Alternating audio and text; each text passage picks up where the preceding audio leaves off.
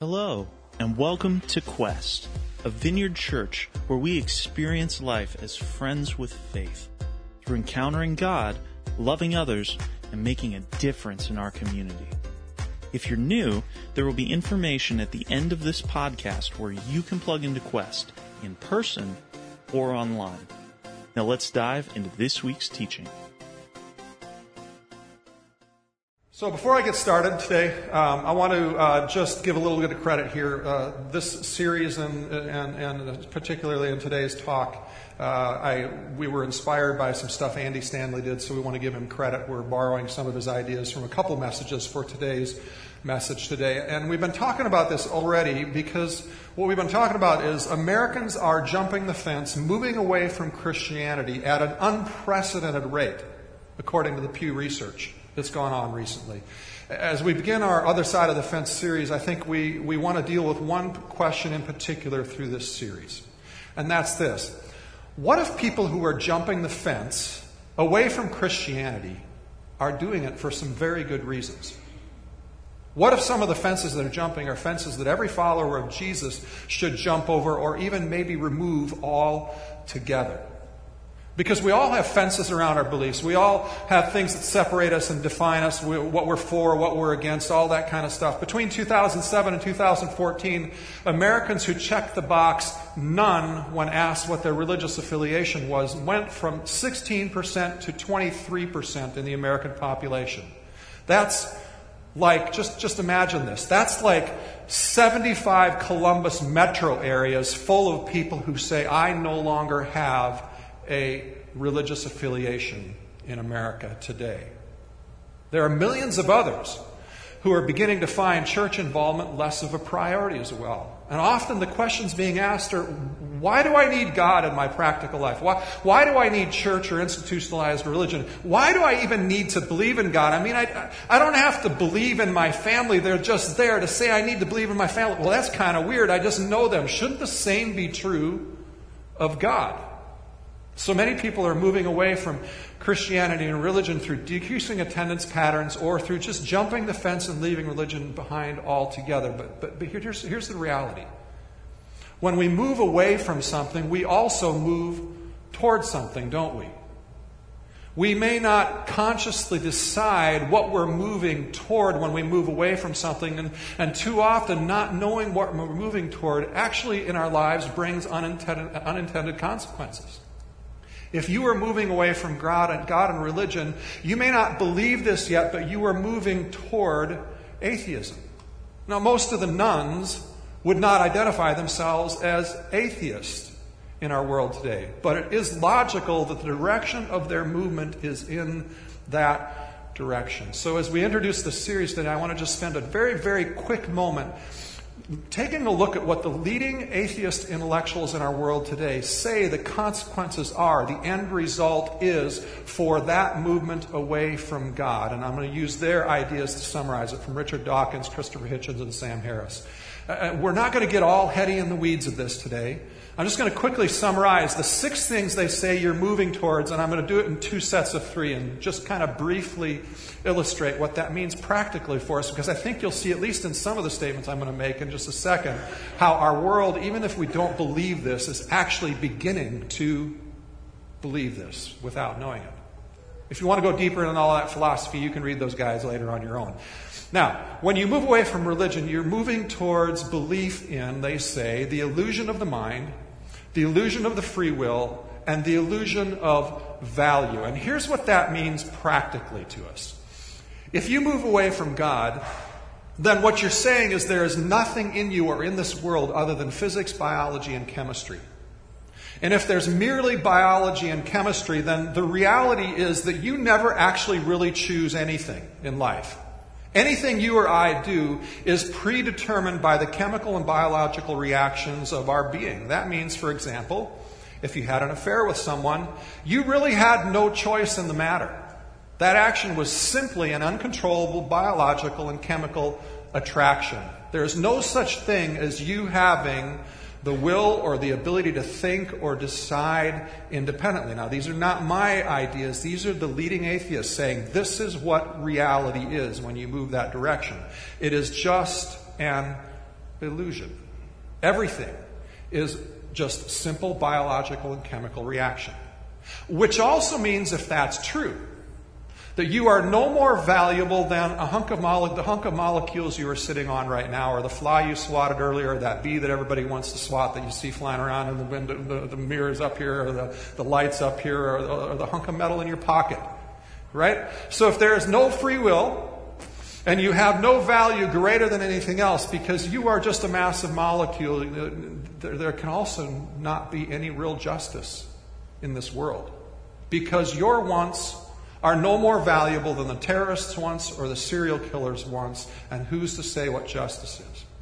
Now, here's how you might hear that belief expressed even more readily in your normal conversation every day. In fact, you may have said this or heard somebody say this already. You hear people say, I have my truth, and you have your truth, and that's okay. Now, if atheism is true, then that statement is also true, is what all these guys are saying. The problem is that isn't really okay with you to have your truth and for me to have my truth. Because when it comes to justice, we want the other person to be held accountable to my truth of what justice is. See, when you move away from God, even if you don't buy into these unsettling truths, this is the direction you are moving in your faith. There are three other things that these guys will say that are equally unsettling, I think, in our beliefs that happen when you move away from God. It's this: the belief that something came from nothing, the belief that the first life emerged from no life with no help, and that natural selection is responsible for all life after the first life. So, natural selection naturally leads us to the justification that the superior being, the one who is biologically stronger, faster, smarter, is justified in its exercise of power, no matter what that power looks like. And history actually shows us that it was this kind of intellectual backdrop that drove the people who drove the World War II Holocaust and Stalin's purges during that same time, killing tens of millions of people in the world. Dawkins, in his God Delusion book, draws a conclusion to what all of this means. And I'm going to read it for you in a second, but you might at first think he's making fun of his position, but he's actually deadly serious. Dawkins writes, on one planet, Earth, and possibly only one planet in the entire universe, molecules that would normally make nothing more complicated than a chunk of rock gather themselves together into chunks of rock-sized matter of such staggering complexity that they are capable of running, jumping, swimming, flying, seeing, hearing, capturing, and eating other such animated chunks of complexity. Capable in some cases of thinking and feeling and falling in love with yet other chunks of complex matter. So, imagine that pillow talk. I love you, you beautiful chunk of complex matter. I mean, that's romantic, right? That's just an amazingly wonderful idea, isn't it? Here's the deal. Most of the people moving away from God who call themselves nuns are not attracted to atheism, even though that's the direction they're moving. Because atheism is as equally unsettling as their faith experience of God that they've rejected was.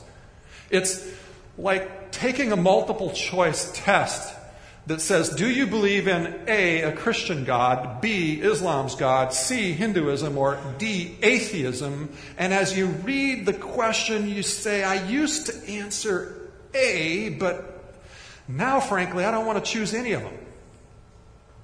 And often, in general, you don't want to even think about it and decide. See, most are caught in this undefined no man's zone. There has to be something different, a different way, a different path, a different direction to move. The reality is, people are moving away from church and faith. They aren't doing so because atheism is drawing them. They're moving away because of more personal reasons. And when I listen to people share their stories of why they moved away from church or faith or read stories like this, their stories have several things in common. The person usually grew up in a religious environment, experienced some sort of childhood or early adult conversion, and then it takes one of two general paths from there. One path is they went to college or worked in an irreligious environment, out on their own with new friends, fewer restrictions, and frankly, they liked a lot about that. There was a lot they liked. And then they begin to ask adult questions of their childhood faith, and the responses they get to those questions are inadequate. Path 2 is life brought about a faith-challenging, painful event. So they started asking adult questions of their childhood faith, and the responses they got didn't not only not soothe the pain, in fact, sometimes the responses they got made the pain worse for them. Or the responses just didn't add up to make sense of reality in a kind of orienting way. Maybe it was a combination of both of those if you've found yourself at times distancing yourself from God, putting up walls, or maybe even walking away from your faith. See, if you grew up in church or around church people, you grew up in a version of Christianity. Now, there are many versions of Christianity, and frankly, that's not surprising at all, and it shouldn't be troubling to us. I mean, if there is a God who created all that exists, all of us are going to be on a lifelong journey of trying to understand God, and we're never, ever going to fully arrive. And all of us, in some way, will be at a different place in our understanding of Him in that journey. So different versions doesn't indicate anything false or bad or even necessarily disconcerting. Some of you grew up conservative, others liberal. Some of you grew up evangelical, others of you Catholic. Some of you grew up fundamentalist, others of you charismatic. Some of you grew up in a much more legalistic type of an environment, and some of you grew up with more relaxed expectations. But the version of Christianity you grew up in or around is part of you. And more than likely, if you stepped away from your faith or you put some walls up between you and God, what you stepped away from is your version of Christianity. But what if the problem in your faith and our faith is your version? What if the problem is not Jesus, it's not God, maybe not even the church or religion in general? To use Andy Stanley's wording, every version of stepping away from faith in Jesus is driven by one of two things. It's driven by a somebody told me so God, or a Bible tells me so Jesus. So somebody told you this is who God is, and this is what God is like from very early in your life. And some of it good, some of it not fully accurate. And if you stepped away from your faith or church, that version is what you're stepping away from. And maybe every time you asked a question, someone said, well, the Bible teaches, and then they fill in the blank. But as you grew up, that problem was that your experience didn't reconcile fully with that Bible told me so Jesus that you were told was true, and you stepped away from that. Now, I believe that the Bible is a reliable guide from God for our lives, but I'm not so sure we always use the Bible in reliable ways. See, we're going to deal with the Bible told me so Jesus next week. Today, the rest of the day, we're going to take a brief look at some of the somebody told me so God reasons people jump the fence and move away from their faith. And what I'm going to propose to you for your consideration in this is that if these somebody told you so Gods are what you moved away from, you're right in doing so. Some of these somebody told you so Gods are a result of trying to teach faith to children who think only on a concrete level. And they're simple enough for them to begin to understand, to know God, but they're not fully developed enough to deal with life as it really is. Some of you never grew up from your childhood faith into a mature adult faith. And that may not be because you didn't want to or didn't try to. It actually may be because churches and pastors like me all too often try to work so hard to make things simple and clear that we ignorantly or unintentionally reinforce adult questions with childlike answers. So if that's been your experience, please accept my apology on behalf of people like me and the church for doing that and leaving you in that place. Maybe you can relate to Karen Armstrong's statement in this regard. She's a former Catholic nun, this time the one who wore the full black habit and all that stuff, who as an adult actually jumped the fence and checked the I have none box when it came to religious affiliation and joined America's many nuns. She writes in her book, The Case for God, and saying this: many of us have been left stranded with an incoherent concept of God. We learned about God at about the same time we were told about Santa Claus. But while our understanding of the Santa Claus phenomenon evolved and matured, our theology remained somewhat infantile. Not surprisingly, when we attained intellectual maturity, many of us rejected the God we had inherited and denied he existed. So here are some of the gods, little g, that maybe many of us grew up thinking were what it meant to be a Christian, that have caused many people to jump the fence or move away from God in some way, putting up walls. Likely some of us here who continue to follow Jesus actually still subscribe to these beliefs, and they affect you by you simply having a little bit of distance or just a little bit of a wall in one area of your life, even though you still really believe and are pursuing God. There's just this wall somewhere. The first is, let's call it the bodyguard God. Maybe you were taught as a child that God cares for you, which he does. The Bible is full of promises about how God cares for us and protects us. But what bodyguard God translates into for so many people is that God doesn't allow bad things to happen to you. And bad things did happen to you. So you, like many very intelligent people, began to distance yourself from God and religion, maybe even walk away because of the pain and suffering in the world. See, the problem is bodyguard God often translates in our minds to reducing God to these simple propositions. That a good God doesn't allow bad things to happen to good people. And therefore, logically, if bad things never happen to good people, that is proof of God. Now, we probably wouldn't argue that point, but we do argue that same point in another way. We say it this way. Because bad things happen to good people, God isn't good and doesn't care, or God doesn't exist. See, bodyguard God isn't Christian. It's not what Jesus taught. Jesus explicitly says to his followers in many places, you can go home and read Matthew 25 for one of those places, even though you follow me in this broken world as we know it, he says, you can come and expect to be persecuted. You can expect people to hate you. You can still expect famine and earthquake, war and disease to be a part of the reality we live in today. And Jesus warns us about those realities that we will face.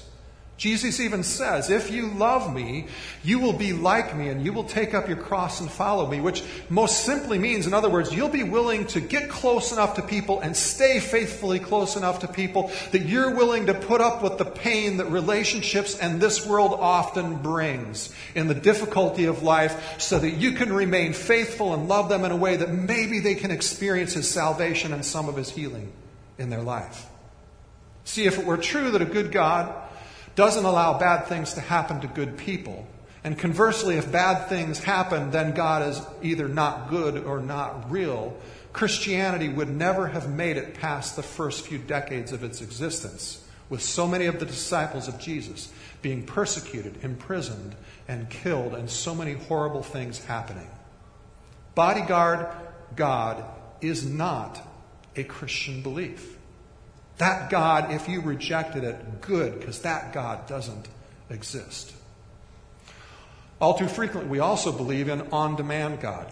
I mean, who of us doesn't wish God would respond to what we need when we want it, just the way we want it, right? We oftentimes pray things like, God, I'm asking you to do blank, and oh God, what a testimony it would be if you would just do it the way I want, right? But you asked for a sign or a miracle, and it didn't happen.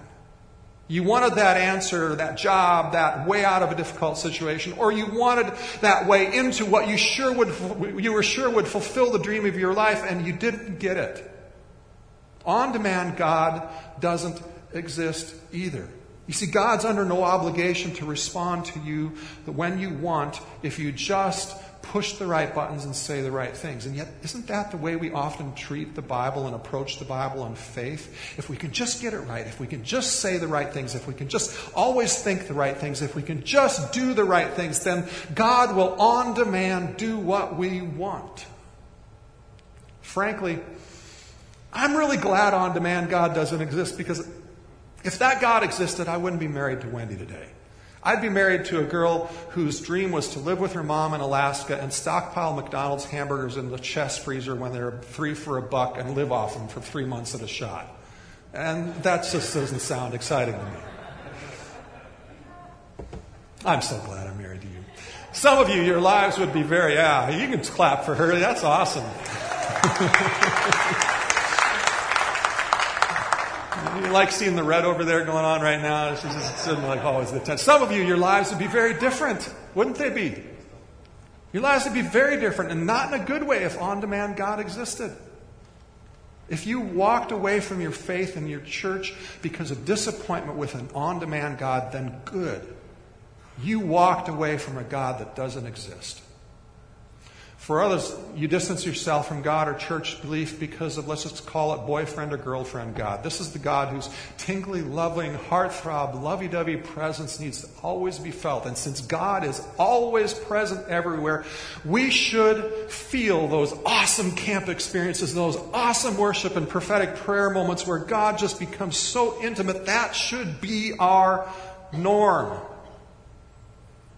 And yet you pray and you listen to worship music and you sing to God and you come to church and you stand next to the person who's ecstatically raising their hands, who's always talking about how they feel God's presence, and you don't feel it. But God says, I'll never leave you or forsake you. So since you don't feel it, He must not be present, right? Or He must be disappointed in you. You must not be loving enough, attentive enough, or doing the right things enough. Who told you that was who God is? And that's how we experience Him. Can I just point out something, kind of a practical illustration that we all know is true? If you walk into a room and the temperature is perfect, I mean, you're completely comfortable, not too cold, not too hot, how often do you stop and say, isn't the temperature perfect in here? Not very often, right? How many times do you wake up in the morning and say, I feel like an American, or I feel like an Adelmann, or I feel like a Seminary, or whatever your name is? How often do you wake up and say that? Have you ever? If you have, I want to know. That would be really funny. But that doesn't mean the temperature isn't right. That doesn't mean you aren't an American or an Adelmann or whatever your name is just because you don't feel it. See, what is most present all the time is often not as noticeable as other things, is it?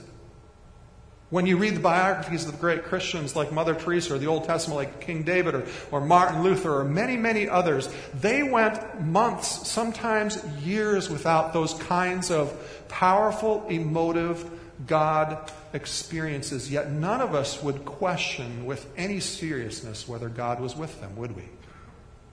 I absolutely love those powerful, emotive God moment experiences. I think God does them for us at various times in various ways, and sometimes greater or lesser frequency with us in our life. But here's been my experience the last several times. I have prayed for people and something miraculous happened. Somebody got healed, or God gave a word that I couldn't have known without Him speaking it, and God showed up to them in a really powerful moment. You know what I felt? Nothing out of the normal. I felt like I feel now. I felt like I feel when I'm eating breakfast. And yet God was there in that moment. If you jumped the fence to reject and get away from the emotional pressure of a boyfriend or girlfriend God, then good. You did the right thing. Because that's not an adequate framework for understanding how real God is and present God is. There's another God we tend to struggle with and reject as well, and that's the guilt God. For some of you, you grew up like Wendy in a church that laid guilt on thick and regularly, right? You may remember her story when she's told it in the past, repenting every night, getting resaved every night, because in her ultra-conservative Lutheran church upbringing, if you sinned, you either lost your salvation or you were never saved in the first place, right? Or you may have grown up a Catholic in the Catholic tradition, like a lot of my Catholic friends who are followers of Jesus, where you were told if you sinned and died after your last confession, you would either go to hell or at the very least you'd be stuck in purgatory for a lot longer, right? Unless you got to confession quickly. So a bunch of my Catholic friends, before they rejected guilt God and found the real Jesus, used to actually plan to party like crazy the night before they went to confession. That way, the window of their risk for hell or extra time in purgatory was really, really short. They got the best of both worlds, they used to say, that way. Or maybe you grew up in a church that sent a message to you that if it's fun or good, don't do it. If it's sexual, then absolutely not. For sure not. I mean, God may love you, but He doesn't like you all that much. So He created all these fun, beautiful things to tempt you, but don't do them. And you lived with constant guilt. Maybe even still live with constant guilt in your life.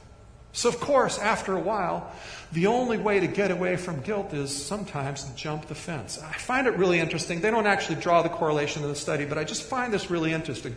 The Pew study noted that during the same time period in which we saw a 7 percentage point increase in the number of people who checked the box none, claiming no religious affiliation, we also saw a 7 percentage point increase in the number of people who felt like they had a deep sense of spiritual peace in their life. Well, to me, it's like, go figure. A lot more people jump the fence away from rejecting this guilt God, and the peace quotient goes up, right? You'd kind of expect that. See, this is the reason I talk a lot about the conviction of the Holy Spirit in this way, as being convinced. Convictions are things we are convinced about what is right and best and good. Of coming to a place where you are motivated to make a decision to pursue an ideal, something that you and God really want, leaving something far inferior in the past. But too often the church has turned the conviction word into a nasty guilt God word. Certainly conviction has this legal element to it. Even in the Bible, it has this idea of being convicted for wrongdoing, and there is that connotation in the Bible. But the greater concept, the greater emphasis in the Bible, the greater concept that mirrors the very heart and approach of God to us is this positive sense of conviction, of God helping us to grow, to become convinced and motivated. Paul reminds us of this tone and posture of God in Romans 2:4 when he says, it is the kindness of God that leads us to the change point, to repentance, of turning from what is inferior and hurts us to what is right and best and we are convinced is good. It's kindness. And then a few chapters later in Romans 8, Paul says, because of Jesus there is no condemnation. He doesn't say there's only a little condemnation. He doesn't say there's just enough condemnation to make you feel the pain so you'll want to change. No, he says there's no condemnation for those who are in Christ Jesus. For those who have received the forgiveness of God, know and follow Jesus. So don't equate the condemnation of guilt God, even if you learned it in church, with the Christian God. And if you rejected it, that rejection is a great choice, because the Christian God wants to lead you past that guilt, to free you of it so that your obedience and correction can be born out of the sense of feeling deeply loved, accepted, and blessed by the kindness of God. Another God that often causes people to jump the fence, and this is the last one we're going to deal with today, is the blind faith anti-science God, where you've been forced to choose between undisputed, undeniable science and God. See, some of you thought, look at all the changes in religion over the years, and you're asking me to deny undeniable science in favor of blind faith in your religious views? And the anti-science God tends to trumpet that call to blind faith. But faith isn't blind at all. Now, the truth is, the childhood Sunday school God that you grew up probably can't be fully reconciled with science. But listen, there's good news. The God or science is a false dichotomy, a false narrative. Secular naturalists try to say that since we can theoretically one day explain everything given enough science and time, then that explains God away. We don't need him. Now think about that. We just had to upgrade all of our iPhones because some of them broke. And I long for the day when you could just spend $25 a month on your phone bill and have a phone that lasts 30 years. Does anybody else long for that? Can we just go back to that someday, at least for cost? So here's an iPhone. Some of you are smart enough to figure out how absolutely everything in this phone works, from the construction to the design to the materials used to all of the inner technical workings. I'm not that smart, but some of you are. So that you could get to the point where absolutely nothing is unexplainable, nothing is mysterious about this phone. Because you understand everything, does that make the conclusion logical that no one made this phone? It doesn't, does it? See, it's not the unexplainable. It's not the blind mystery that is the primary basis of proving God. It's what we know that points to God that is the bedrock of our Christian faith. What the Christians have historically believed is God created the world and everything in it. And as we discover more about how the world works, we actually discover more about who made it. And when we honestly study both science and theology, we often see what was considered absolutely proven in science years ago being contradicted now. What scientists knew a couple hundred years ago was based on reasonable explanation of what they saw based on the technology and the understanding they had then. But after further discovery, that has changed what they believe about that. In fact, in some of the instances, what they believed back then has been proven to be completely wrong, even though back then it was proven science. So science also grows and changes, and our best explanations grow and change with more discovery. We don't ever have to be afraid that we have to choose one over the other. Nor do we have to force the Bible to be more scientific than it is. It was not primarily written as a scientific manual. A lot of the great names that sparked actually the modern scientific revolution were devout Christians who pursued science because of loving to discover who God was in discovering the creation. If we really believe God created the entire universe out of nothing, that there was some sort of singularity event in which all time, space, and matter began, however that may have occurred, if we believe that God put all the laws of science into working order in creation and then rested, as Scripture says, then what is our belief? What does our faith rest upon? It rests upon a predictable, stable, explainable universe. It rests upon what we can know from history, both ancient history and current history, about who God is. Our faith rests upon a biblical record of God's patient interaction with humanity over thousands of years. Our faith rests upon a real historical person, Jesus, the incarnate Son of God who came and lived among us, and all that he still does today in our world. See, if you jump the fence and you distance yourself from God or the church because of a rejection of the blind faith anti-science God, then kudos to you for leading the way in rejecting a grossly inadequate, unbiblical, unchristian explanation for proving God exists and for defining what faith is. Go ahead and come on up, worship team, as we close. See, we were all told something about who God was by somebody. And some of them were appropriate ways of explaining truth to us as children, but they're not full enough truth to deal with the entire reality we need to deal with when we grow up and understand the world as adults. Just like if someone asked you the question, how are babies made? Your answer would be very different, right? If it was a 3-year-old asking, as opposed to a 12 or 15-year-old asking. And if a med student was asking, your answer would be very different still from those. What you tell them at each phase is not a lie, but it does need to grow, doesn't it? If you were in a church that didn't allow you or help you to get grown-up answers to your adult questions of God, and you jump the fence to distance yourself from God as a result of that, I am so sorry the church left you in that place. But I also want to invite you not to stay there in rejecting God, Because more than likely, even from listening to this message today, you've realized that what you rejected is actually not the Christian God at all. I hope that this series allows you to begin to have hope that there is another way.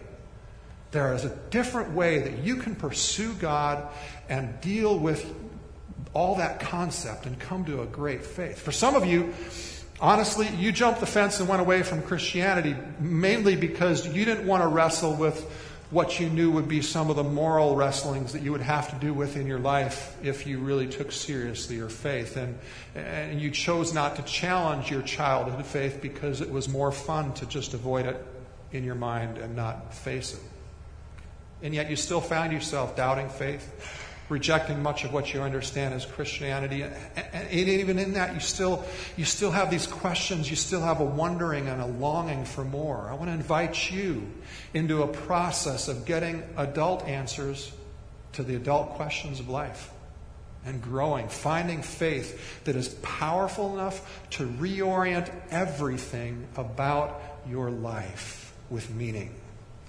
For all of us, I want to invite us to, through this series, to step over the fences between us and other people and to find those areas where we need to actually follow some people who have rejected certain things in Christianity. We need to reject them too. We need to grow in our own faith. And we need to set up a place where the fences are beginning to be removed so that we can just join together in all of our versions of where we're at and let God lead us all to more real and deep faith. Would you stand with me as we pray? Father, we just ask that you would come and do that. We recognize our limited minds and our limited capacities. And Lord, I look at some of the things we talked about today, and I realize that even now, today, knowing better, I still fall into some of those things where I start to put up walls between me and you because I choose to see you wrongly instead of for who you are.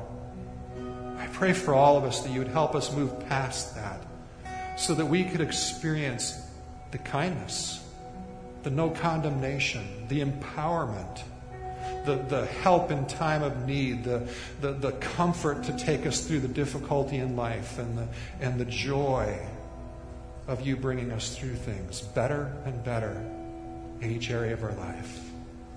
And Lord, would you make us as a people who help others around us, our friends and our neighbors who have rejected you for wrong reasons, frankly, for reasons that don't even describe who you really are. And that you would help us learn to pray and to care and to have conversations that would invite our friends, our family, and our neighbors to all of who you are and all of the goodness and the kindness that you want to bring.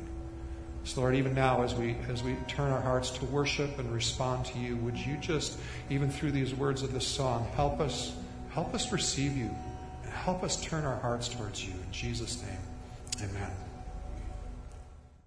God wants you to know him. Not for what you think he is, not for what other people have told you he is. He wants you to learn from each other because all of us can help each other grow, but he wants you to know him. If you're here today and you've never known God, it's always been a construct, it's always been an idea, it's always been one of those things we listed today, and you want something different, then I want to invite you to just stick around and come down and talk to one of our prayer people afterwards and just have them pray with you and talk you through that. With that in mind, prayer team, come on down. Next week we're going to talk about the Bible told me so God. If you've been told a lot of things about the Bible that you feel like, man, they just don't seem to match up with reality, I want to invite you back to another week where you might begin to see some hope for how the Bible can be this vital, beautiful thing in your life of God speaking to you and leading you into a great place in your life. Invite your friends. Invite them to show up on Facebook if they can't come in person. Thank you to all of you who invited people today. God bless. Have a great day.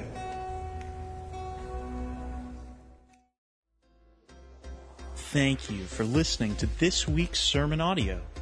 If you're loving Quest Podcast, let us know on Facebook or Twitter by using the hashtag #GoToQuest.